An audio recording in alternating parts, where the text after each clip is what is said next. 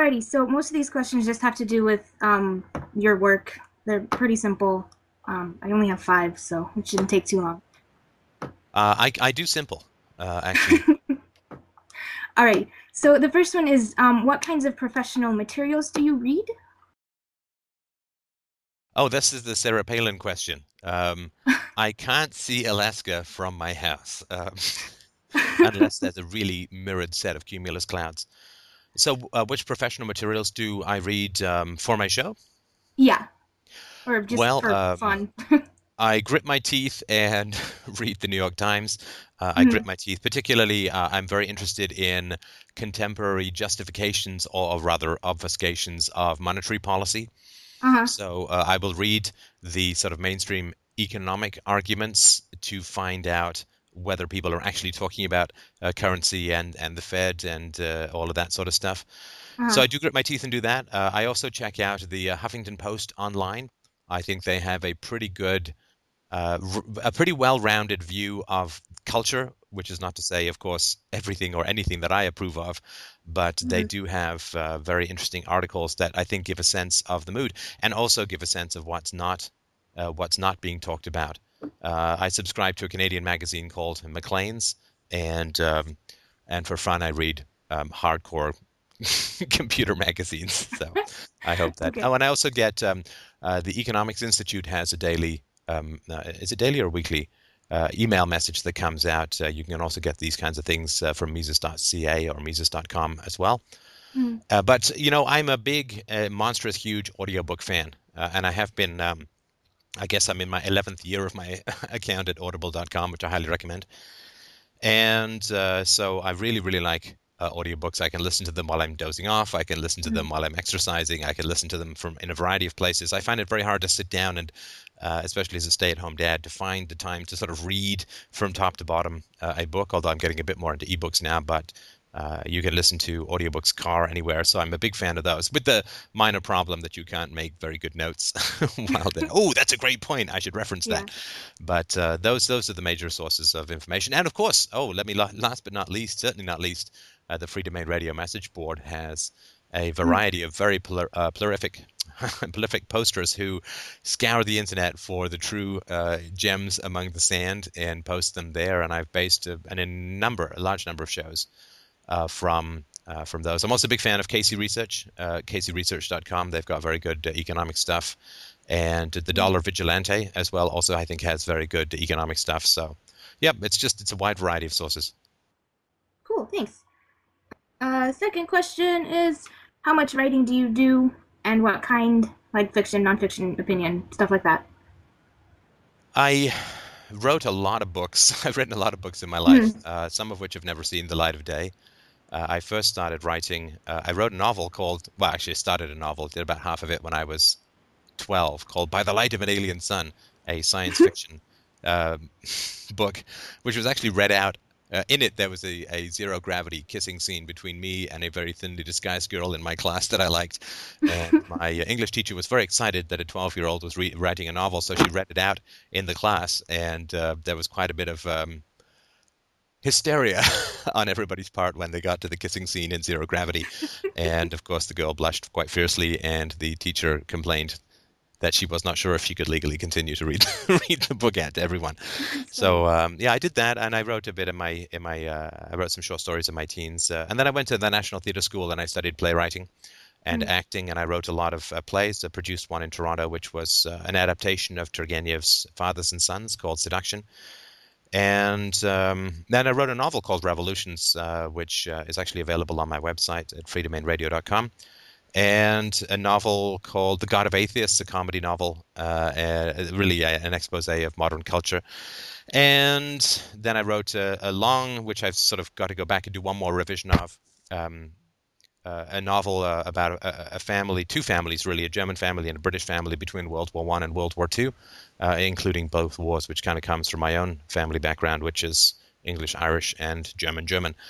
and that's called Almost. And anyway, then I won't go into each book, but then I've written a bunch of philosophical books Yeah. that are available mostly for free. I mean, all of the electronic copies, the EPUBs, the PDFs, the MP3s, and the HTML, they're all available for free at freedomainradio.com/free. Books on ethics and atheism, agnosticism, politics, and all that kind of stuff. And my Mm. writing is I used to type, but that's hard. Typing is hard. I dictate my books. I pace around with a latte, and I have a wireless headphone set that is hooked up to Dragon Naturally Speaking, which is the best one that I found for voice dictation. And I dictate my books, and that is, I think, the most natural way because I've done so many podcasts now that my style of communication is more verbal, I think, than typed. Yeah. So that's what I've been working on, and it's a very fast way to write a book. Now, whether speed equals quality, I will I will leave that up to the readers, but that's my approach. Cool. Okay, and then do you write any like periodical writing? Is it published often? No, not a lot. I have a blog at freedomain.blogspot.com, which gets a fair Mm-hmm. number of hits. For Freedom's Phoenix, which is Ernest and Donna Hancock's e-zine, libertarian e-zine, I've contributed a number of articles to that. But no, I don't write for magazines. I don't write for, the philosophical arguments, particularly ones that go counter to the generally accepted tenets of philosophy, which are almost always incorrect. It's Mm-hmm. really hard to compress an argument into a magazine length if you're working from first principles. In order to get to the point, you have to spend 20 pages defining your terms and Yeah. establishing the arguments. So it's not a particularly good format, I think, for magazines. Cool. Do you attend seminars or conferences? How often? Well, I do. I certainly do. I go to some money conferences, libertarian conferences. I usually go when I get a chance to speak at the conferences. So I am at a bunch of conferences this year. I'm going to be speaking in June at the Libertarian Convention in Dallas, Texas, and then I'm going to be speaking at the Porcupine Freedom Festival in New Hampshire, and then I'm running a seminar with Doug Casey and Rick Rule on capitalism and morality in Vancouver. I think that's July 28th. Libertopia, of course, I'm the master of ceremonies there, a Liberty Cruise, and I was down, did some work last year with Doug Casey's group.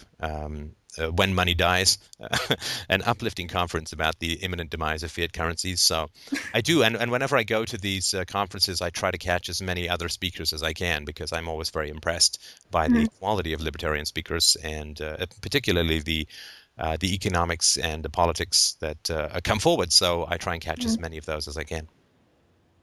Do these conferences influence your ideas? Oh, hugely.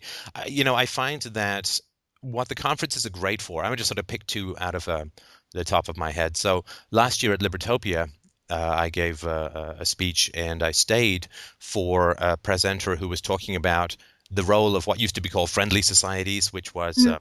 self-organizing charitable societies to help people ameliorate the random vicissitudes of a risky life. So they'd all get together and pool to get health insurance, to pool to get life insurance, and so on.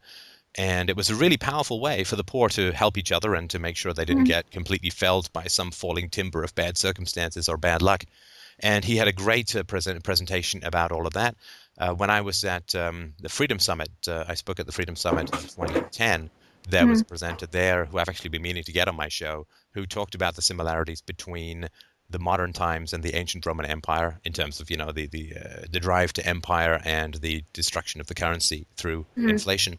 And so I find that there's a huge amount of empirical backing behind the theories that I sort of try to work with and talk about at Free Domain Radio. So yeah, without a doubt. I'm trying to think if there's been. Well, you know what? I think I will say that there's a group that I'm involved in called Psychohistory at psychohistory.com, which is sort of run Mhm. by Lloyd Demas, and they talk a lot about the degree to which society, culture, the state, war, peace, imprisonment, justice, the prison system, the court system, how all of this is influenced in pretty unconscious ways by early childhood experiences. And I actually first got introduced to that website from somebody who was in the Free Domain Radio chat room. I can't even remember when or why. It was a couple of years Mhm. ago. and he pointed out, some statistics about the treatment of children, and I was like, oh, that can't be right. And he's like, well, here's the source, psychohistory.com, and I went there, and I was like, wow, this stuff is incredible. I never thought about it to this degree, and I became the audiobook reader for Lloyd DeMoss's excellent work in progress called The Origins of War and Child Abuse. So stuff like that just blows my gourd Mhm. open, and I really do enjoy having my gourd regularly blown open by new and unexpected information. Yeah. Cool. Next question is, how did your master's degree prepare you for your current work? That's a good question. Not to imply that the others haven't been, but um, well, it's funny. I mean, a lot of things have come together for what it is I do now. I mean, the fact Mhm. that I took acting and voice training, I think, helped quite a bit to deliver not too squeaky a set of philosophical diatribes. And but yeah, my master's. I mean, I had a tough time getting my master's done. I mean, the approach that I wanted to take was very meta, like very, very grandiose in scope. I Mhm. wanted to do two major trends throughout the entire history of Western philosophy. And a lot of what people do in their master's, or maybe even their PhD for that matter, is they really focus in on very, very small areas. You become the eminent master of a tiny, dare I say, insignificant domain.